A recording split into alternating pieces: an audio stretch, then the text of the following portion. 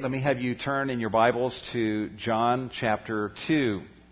John chapter 2 for our time of study in the Word this morning.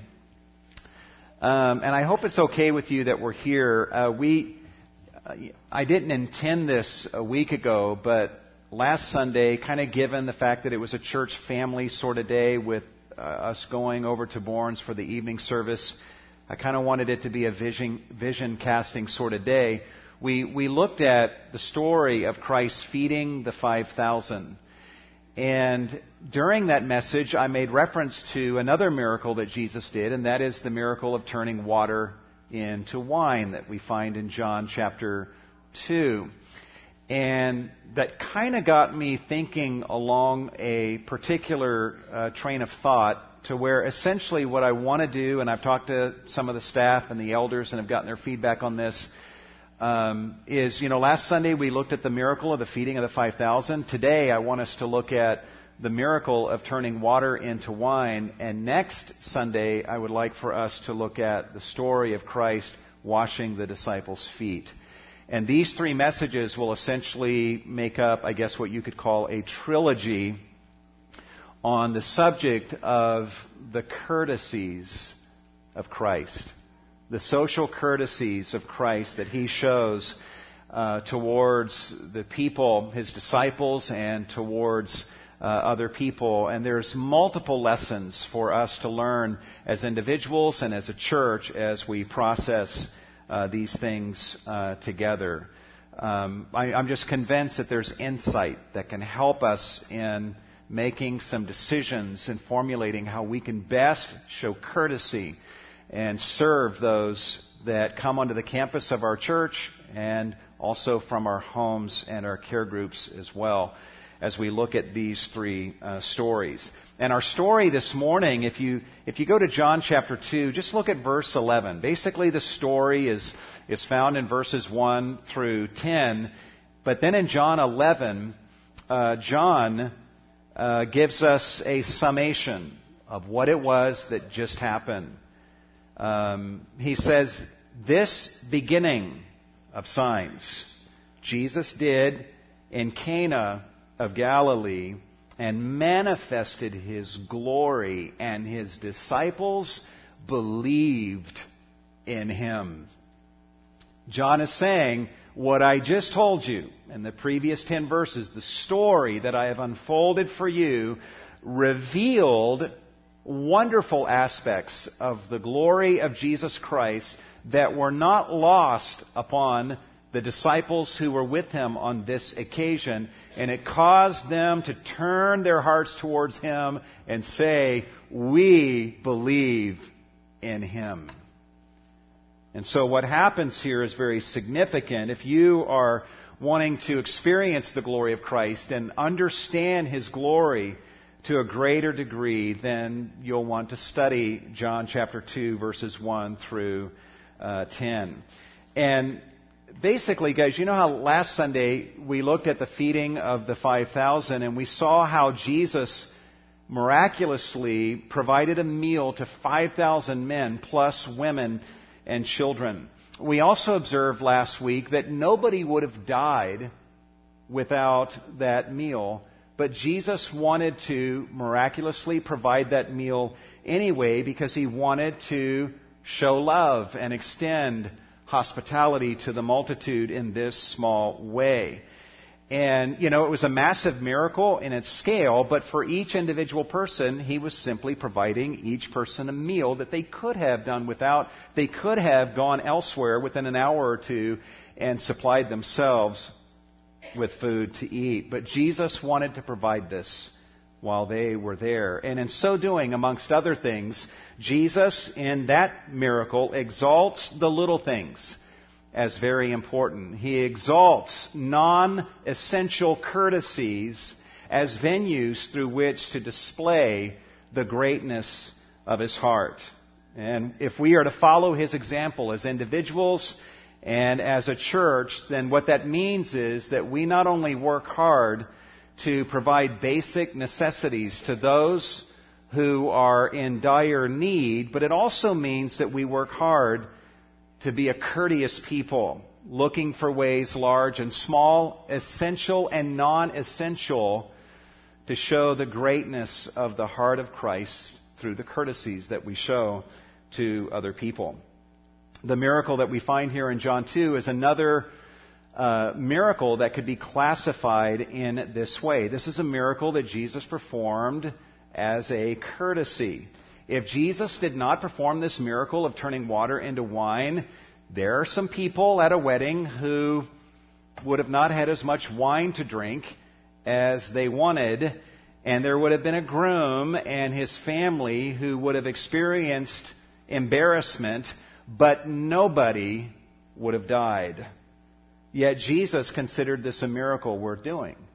In fact, he said, "This is going to be my first miracle that I perform." He seized the opportunity to show his greatness by providing this wine, and by the manner, we will see, in which he went about providing this wine in order to replenish the supply of wine at a party and to save the host some social embarrassment.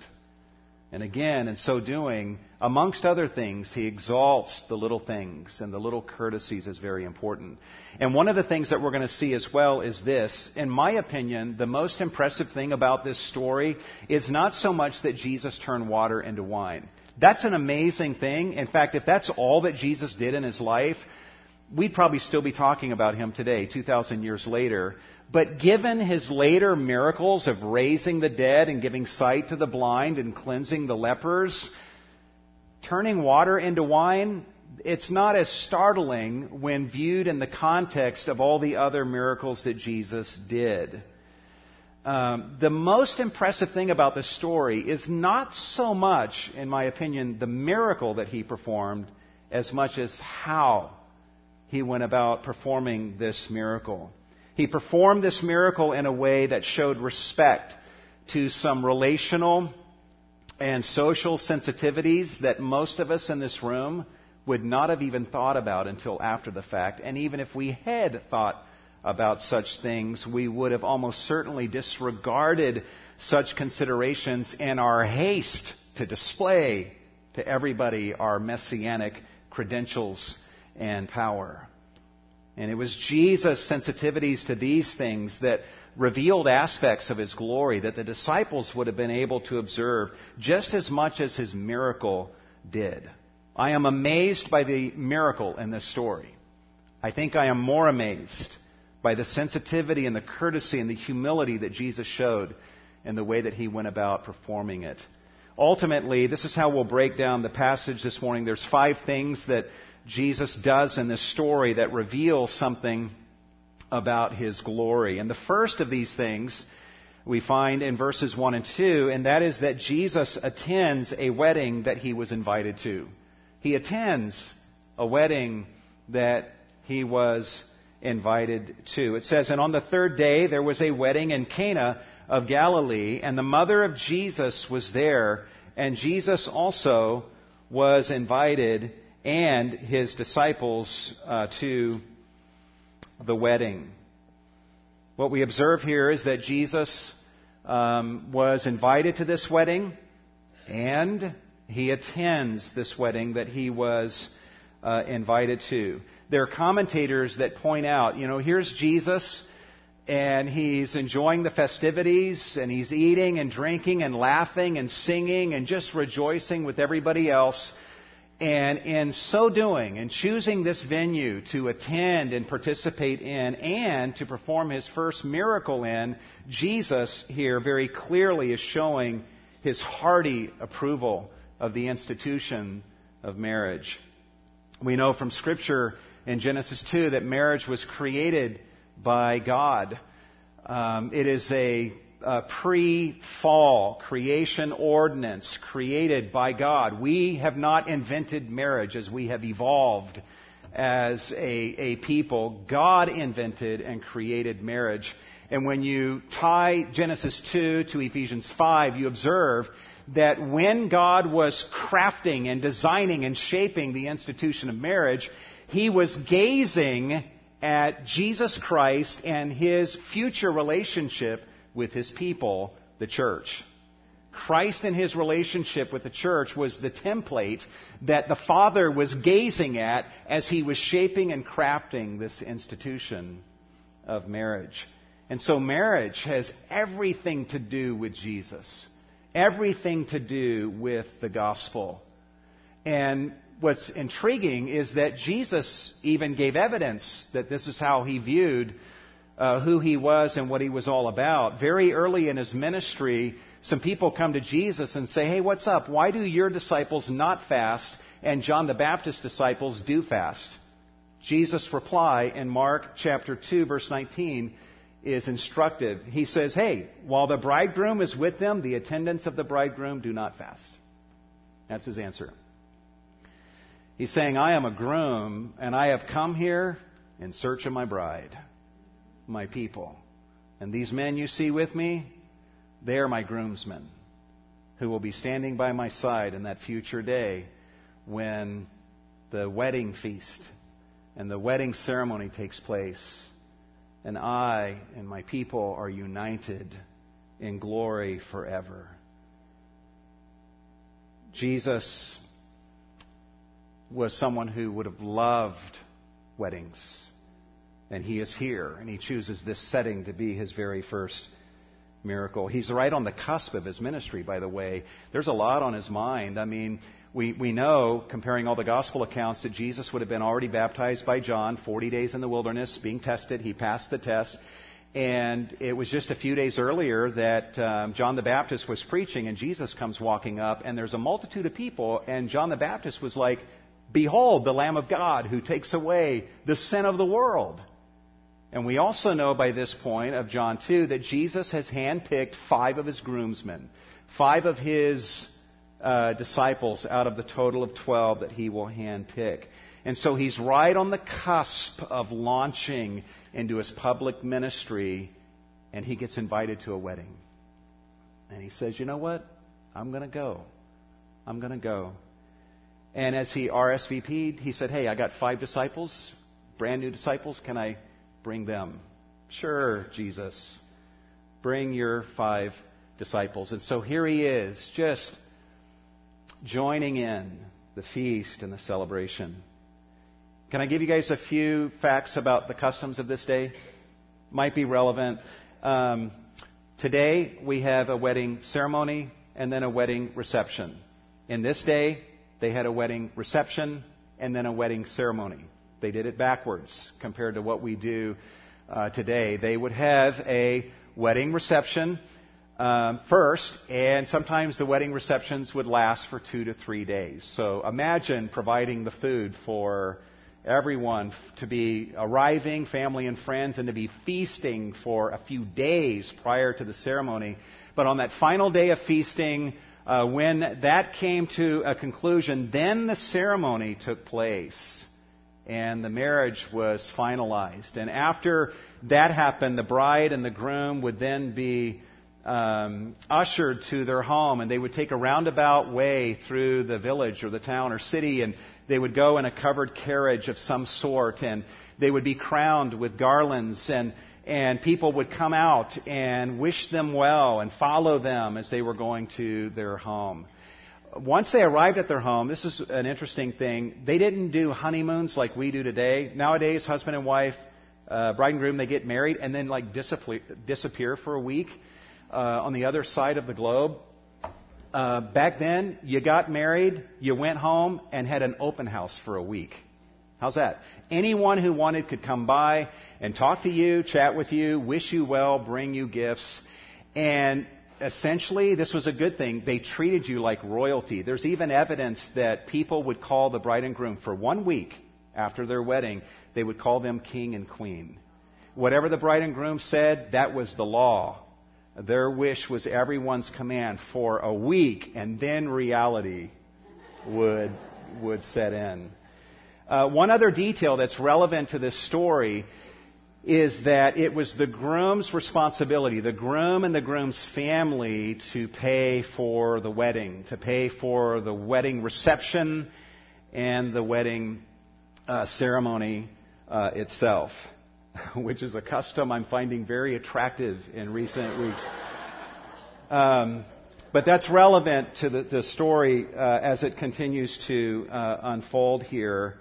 And so here they are at this feast. They're having a wonderful time, and the groom and his family would have provided for this. I mean, part of the way that a groom would demonstrate his readiness to receive a bride and to care for her was to demonstrate his ability to show hospitality and to provide for the bride and all of her family and friends and so forth. And so here they are feasting in anticipation of this ceremony that will come next.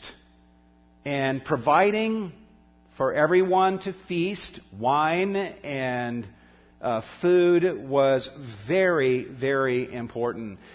In fact, D.A. Carson in his commentary on John says this: to run out of supplies at a wedding reception would be a dreadful embarrassment and a shame, or in a shame culture. There is some evidence it could also lay the groom open to a lawsuit from aggrieved relatives of the bride. Don't mess with the bride's family. They're showing up, they've come from a distance maybe, I don't know, and you better provide for them everything that they want to eat, or you'll hear from their attorney.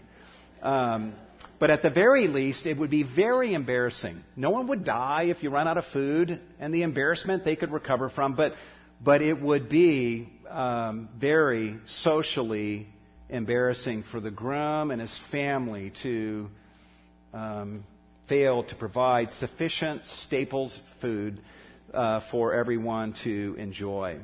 So here is Christ, and he's demonstrating something about his glory by being at this wedding and joining in the festivities. There's a second thing that he does as this story unfolds, and that is, this is intriguing to me, he refused to perform a public miracle at this wedding.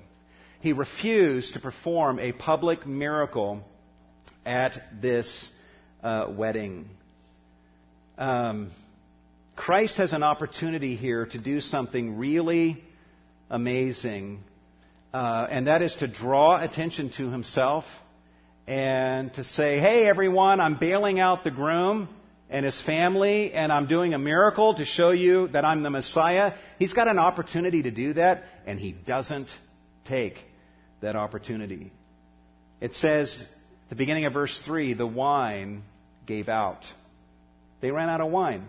And I'm sure that the servants would have noticed this. This would not have been common knowledge to everyone enjoying the festivities, but the servants would have noticed the wine is getting less and less and less, and then eventually the wine completely ran out. This would have been something that the servants were privy to and just trying to figure out what in the world do we do to address this situation.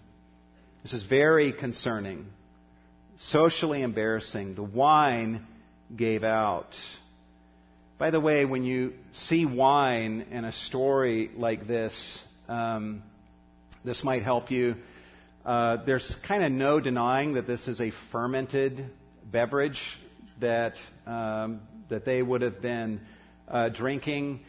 And so you don't want to try to view it as something other than that. At the same time, you don't want to think of modern day wine in a bottle and go, that's exactly what they were drinking. William Barclay, a commentator who has a decent understanding of historical, cultural practices, says that essentially the wine that they would have been drinking was 2 parts wine and 3 parts water. So imagine 2 bottles of wine as it exists today, and then 3 equivalent bottles of water, and then mixing that all together, and you might be coming close to what they were drinking. D.A. Carson, in his commentary, says this: wine in the ancient world was diluted with water to between 1/3 and 1/10 of its fermented strength, something less strong than American beer. Undiluted wine, which is about the strength of wine today, was viewed as strong drink. So if you're going to do comparisons, that might help you. And I don't share this with you to say that drinking wine is morally wrong. The Bible prohibits drunkenness, but not drinking of wine. So drinking wine is not biblically wrong, but what it does indicate here is that you have to be anywhere from 3 to 10 times more careful today about the quantities that you partake of than they would have in this day. But nonetheless, they run out of wine, and this is a very embarrassing situation. This is absolutely huge to the groom and to his family. I can resonate with this a little bit. We as a family are preparing our first wedding ever, and I can just say that there's a certain vulnerability that you feel, even a nakedness that you feel in putting things together. You're making so many decisions, and it's like, is this the right one, or what should we do? And you got to make decisions. You hope those decisions are wise and the right ones, and that they will be a blessing to people. But you know that not everyone's going to be happy with decisions that you make. And some of those decisions start intertwining with other issues, and that is, well, how much stock do I place in what others think of me, and how much do I get my identity from God rather than from other people? At the same time, we want to show courtesy to other people, and where's the balance of all of that? And where is my confidence? Is my confidence in God as we make decisions? Am I seeking Him? And the point is that making these preparations, as many in our church who have done so, I'm just a newbie at this, but would tell you there's a nakedness and a vulnerability that you feel. And what you do, the decisions you make will be on full display. And it intersects with your walk with the Lord, your spiritual life. And a failure here that we see unfolding in this story, this is huge, and we should not underestimate the difficulty of this for the groom and his family. A couple years ago, I made reference to this book. This is From Fear to Freedom by Rose Marie Miller. She's in her upper 80s right now, I think 88 years old. But she, in this book, talks about a crisis of faith, kind of a midlife spiritual crisis that she went through, and just kind of a vortex of wrong thinking that she got caught up in that almost did her in. And this is a wonderful book that tells the story of her journey to a deeper rooted understanding of the gospel and her acceptance by God, and that's what matters the most. And she shares here how God showed up and really helped her to get to a better place. But here's what's interesting. Do you know what the event was that sent her on a downward spiral? In this book, she says, the inward crumbling began when I ran out of food at my daughter's wedding. And she didn't even, people had said, hey, can we help you? She's like, no, I got it. She had a lot of confidence in her own abilities, and they ran out of food to where there wasn't even food for the wedding party to eat. She didn't even think about it. It was such a wonderful day. It didn't bother her that day. But shortly thereafter, she was having some tea with a friend, and listen to what she shares here. She says this crumbling started innocently enough one afternoon when a friend and I were having tea together in our sun-filled living room. She, my friend, commented casually, Jim and Ruth's wedding was lovely, Rosemarie, but it's too bad that you ran out of food before the wedding party was served. I don't know what kind of friend shares those observations, but she did. Listen to what Rosemarie says about how she responded when she heard that. I was stunned. My mental world darkened. All of the beautiful memories of Ruth's wedding faded under the exposure of a social failure. I thought, I have let down Jim's family, Jim and Ruth and our many friends. I couldn't shake the intense feelings of shame and guilt. For months, I fixated on my failure as a mother at my daughter's wedding.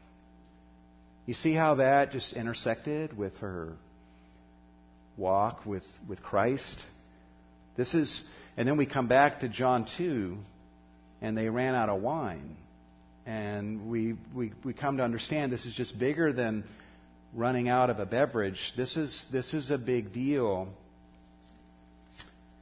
of what's happening here. William Barclay says that for a family, the groom and his family, to run out of food or supplies at a wedding would be a terrible humiliation for the bride and the bridegroom, but especially for the groom. This helps us to understand that when Jesus did the miracle that he performed, it's not like he was looking at all the attendees at the wedding saying, "Oh, poor people, they need more wine. I will show all of them love by providing them with wine."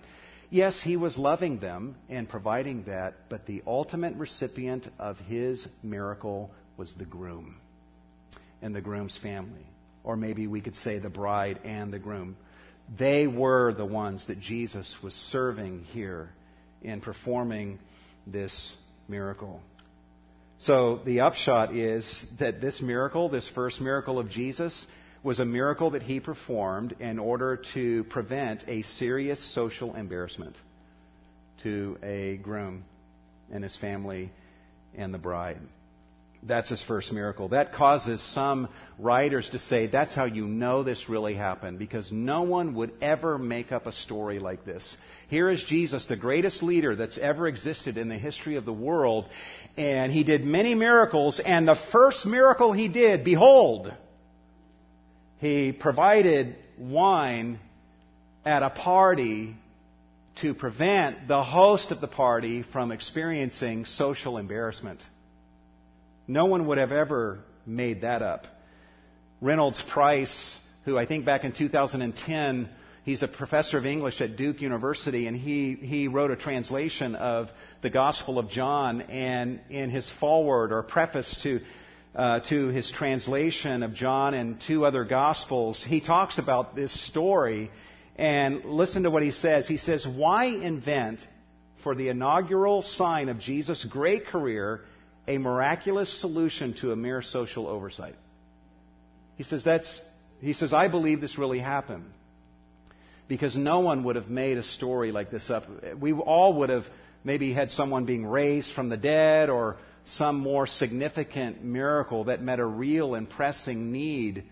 But no, John says, I'm going to tell you what actually happened. Jesus turned water into wine, and his first venue for displaying his glory was at a wedding for this purpose. Look what happens in verse 3. It says, the wine gave out. When the wine gave out, the mother of Jesus said to Jesus, they have no wine. So that's all we have Mary saying at this point is, they have no wine. On the surface, this seems to be merely a statement of fact that Mary is passing on to Jesus. But we know from Jesus' response that that statement of fact was loaded with an agenda, right? Jesus was a smart man. Like, for example, when one's wife says, hey, we're out of toilet paper in the upstairs restroom. That's a statement of fact, right? But is that all she is doing? Just kind of, hey, duly note that for the next time that you go upstairs? No, that's loaded with an agenda, and that is, you take care of this. If a wife says to her husband, my neck and shoulders are feeling stiff and sore, is she sharing that so you can duly note that in the medical history that you're keeping of your wife? And okay, I'll note that. Thank you for sharing that. Or is embodied in that piece of information a request to address it? And we know an inexperienced husband would just duly note that. I guess, okay. But anyone who's been married longer than a few weeks would know something is being asked of me. And so here is Mary, the mother of Jesus, coming to Jesus saying, they have no wine. Well, Jesus knows that inside of that is a request to do something about it. In fact, Mary's really saying here, they have no wine. You need to do something about it. In fact, you need to do something messianic about this. That's very clear from Jesus' response, how he understood Mary. In fact, look at what happens in verse 4. And Jesus said to her, woman. Literally, what? To me and to you, my hour has not yet come. In referring to his mom as woman, it's not disrespect like it may sound in our language. In fact, in John 19:26, Jesus is on the cross and he looks at Mary who's with John and he says, "Woman, behold your son. Son, behold your mother." There's no disrespect intended. But it is distant. It's not the way that a loving son would typically speak to his mother. There is distance implied. And Jesus is kind of saying, from here on out, the nature of our relationship is going to have to be a little bit different for your sake and for your protection, Mary. I'm coming into my public ministry here, and there's some ways that the dynamic between us is going to have to undergo a shift. So no disrespect, but it does convey some distance. And then he says literally, "What to me and to you." This is a monstrosity in trying to figure out what this means. To save us all a whole bunch of time, here's my best guesstimate, and D.A. Carson represents this well.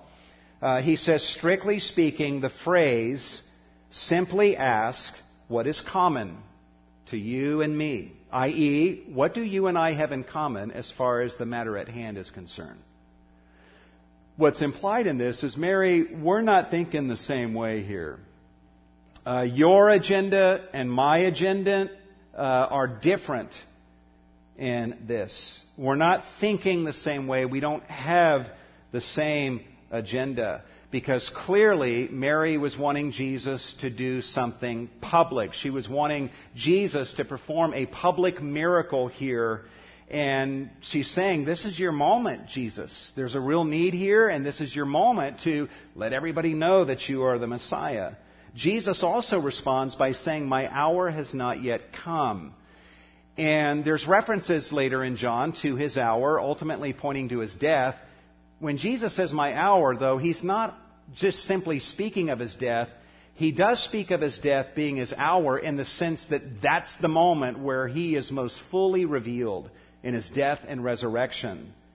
But in a context like this, when Jesus says my hour has not yet come, what he's saying is my hour for publicly revealing and manifesting myself as the Messiah has not come. He's saying to Mary, this is not the time, this is not the setting, this is not right for me to seize this moment of this bride and groom's wedding to turn this around and make this all about me and to announce myself and reveal myself as the Messiah. And so that leads to the third thing that Jesus does by way of revealing his glory here, and that is that he performs the miracle that's needed in a quiet, behind-the-scenes fashion. He performs the miracle in a quiet, behind-the-scenes fashion. Look at this, verse 5.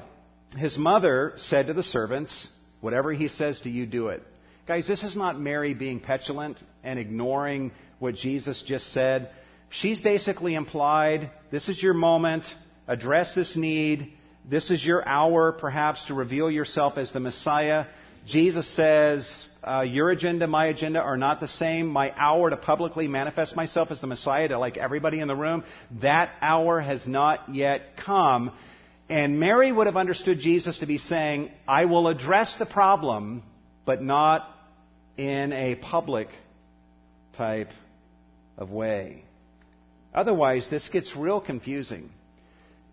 For Jesus to say, our agenda is different, my hour has not yet come, and then to turn around and do the miracle, it's almost like he's like, my hour has not yet come, and then after 30 seconds of reflection, okay, I guess it has, and I'll do the miracle. That's sort of how you're forced to read it if you read it in this way, unless you understand that Mary was wanting Jesus to do something more public, to do a public miracle, a messianic thing that reveals himself as the Messiah to everyone who was there. And Jesus says, my hour for doing that has not yet come. I'll address it, but not in a public way. By the way, let's give Mary a break. I think I can get why she's a little anxious for Jesus to reveal himself. Jesus, again, has been baptized by John. John has just said, "Behold the Lamb of God who takes away the sin of the world." Jesus has picked 5 of his disciples. He's right on the cusp of, he's 30 years old. John the Baptist has been preaching, saying the Messiah is coming is imminent. And John the Baptist has just pointed to Jesus as being that one. And here's Jesus at a wedding with 5 of his disciples. And Mary's not thinking, well, he's supposed to have 12, so there's still time to go before he goes public. No, he's got disciples. And Mary, no doubt, is like, this is happening any day now. My son is going to go public as the Messiah. And we just ran out of wine. Son, this is it. I got it all figured out here. I mean, here's what you're going to do. And everyone will know that you are the Messiah. Imagine Mary's pain for 30 years.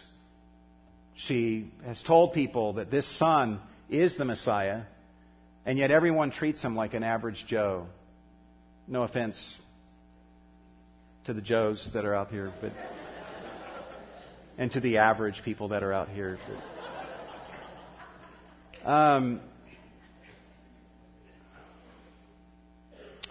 And wouldn't you be anxious if your son was the Messiah to when are you going to, so what's the plan? When are you going to let everyone know who you are? And this is very personal for her because she had a virgin-born son, and we know from the Gospels that not everyone believed that story. And so Mary was viewed as being immoral by some, and that Jesus was born of fornication, and she's carried that for 30 years. Imagine her, if you can go public and you can start doing these miracles, no one will be questioning this. So I think we can give Mary a huge break here. She's been remarkably patient for 30 years, but now with these other developments, and now they've run out of wine, this is it. This is the moment. And Jesus says, no, this is not my moment. This is not the setting to do a public miracle. And so Mary said to the servants, whatever he says to you, do it. I know my son's going to do something. It just won't be public. Now, guys, imagine Jesus' dilemma here. This is what I think that some of us wouldn't have thought about in this moment. If Jesus did say, you know what, this is my hour. I'm going to publicly do a miracle here, and everyone present at this party will know that I am truly the Messiah. How would he do that? He would have to say, everybody, can I have your attention? Just want to let you know that they've run out of wine. Behold, the containers that used to have the wine in them, because of poor planning, there is no wine. Everyone look at this failure of the groom. I mean, he wouldn't use those words, but that's basically what he's doing. See that there is no wine. And now, behold, I will show you my messianic power, and you will know that I'm the Messiah, and I will provide wine miraculously.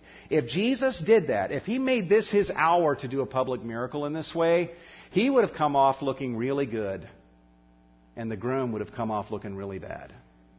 He would have showed the groom and the groom's family up in a way that would be painful. Everyone would forever after that say, hey, groom, remember that time where you ran out of wine and Jesus bailed you out?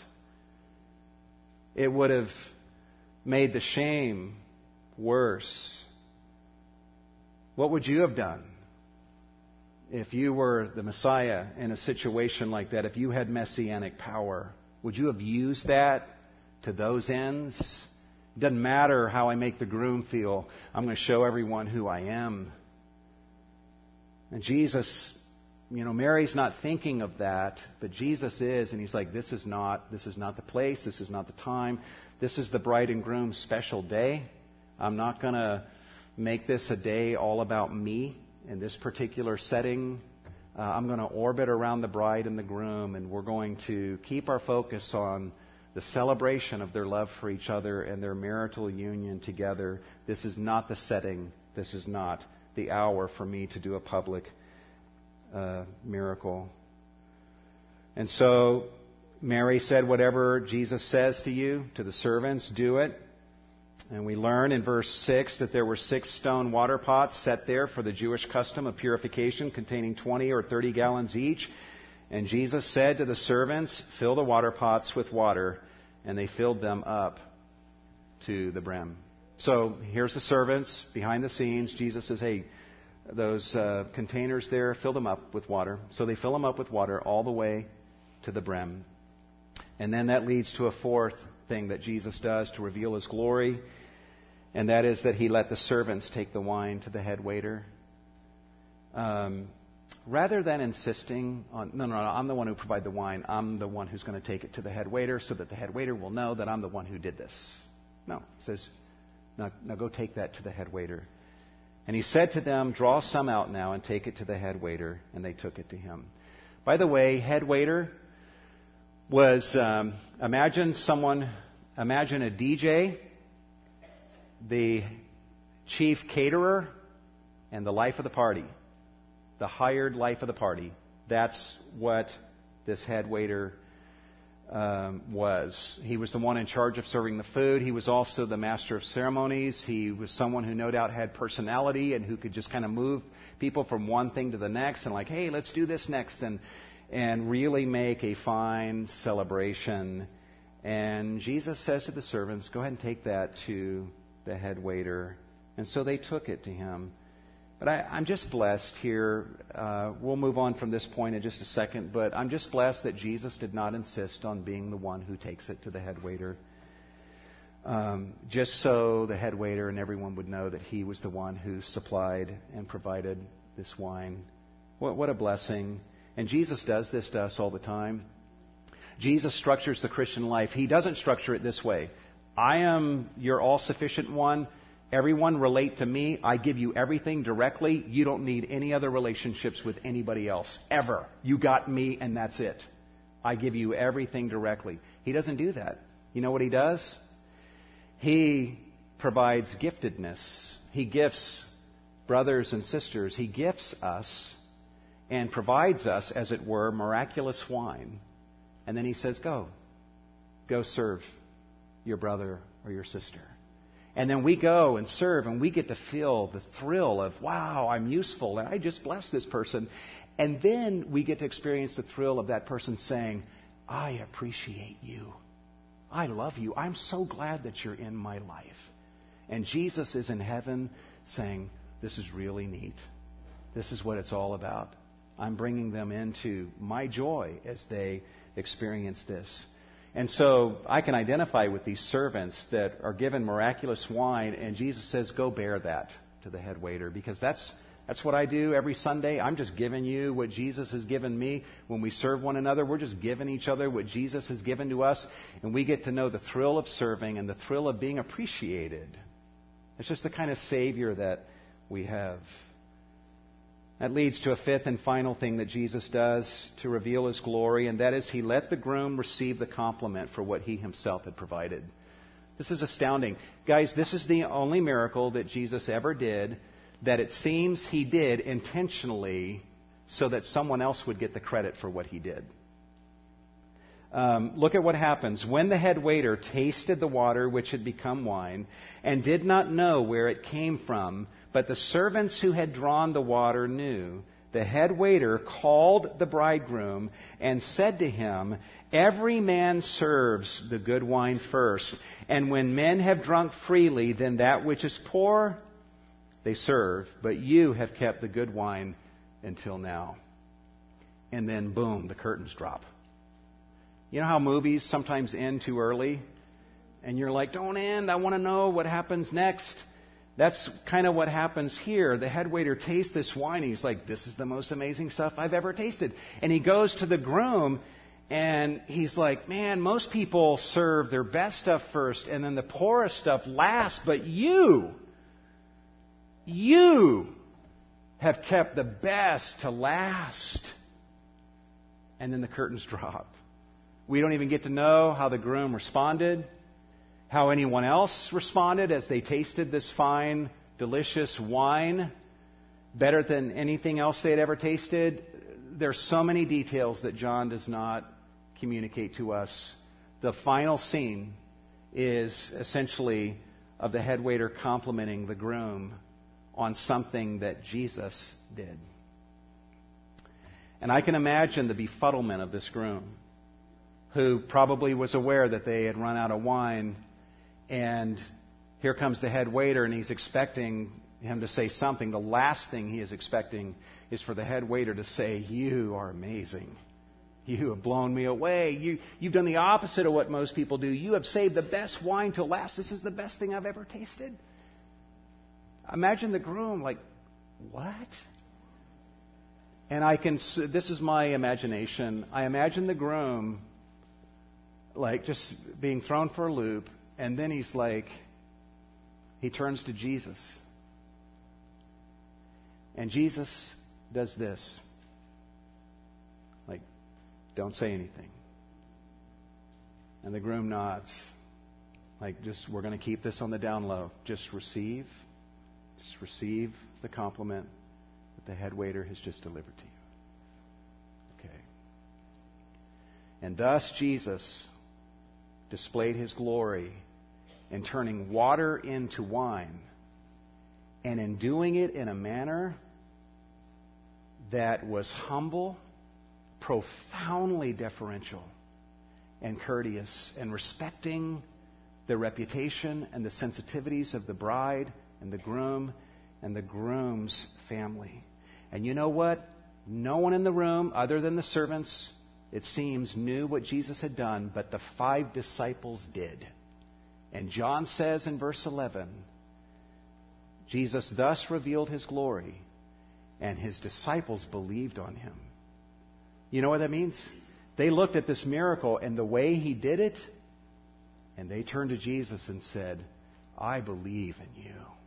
You are an amazing person. With this power to do what you did, and to do this miracle the way that you did it, where you seem totally happy that the groom is being praised for what you have done. You have served this groom tremendously. You are the Savior for me. You are the one I want to follow and be with for the rest of my life and for all of eternity." There's so much to learn from this, guys, but we're out of time. But just that we show the greatness of Christ through the courtesies that we show to other people. Preventing social embarrassment is important to Jesus.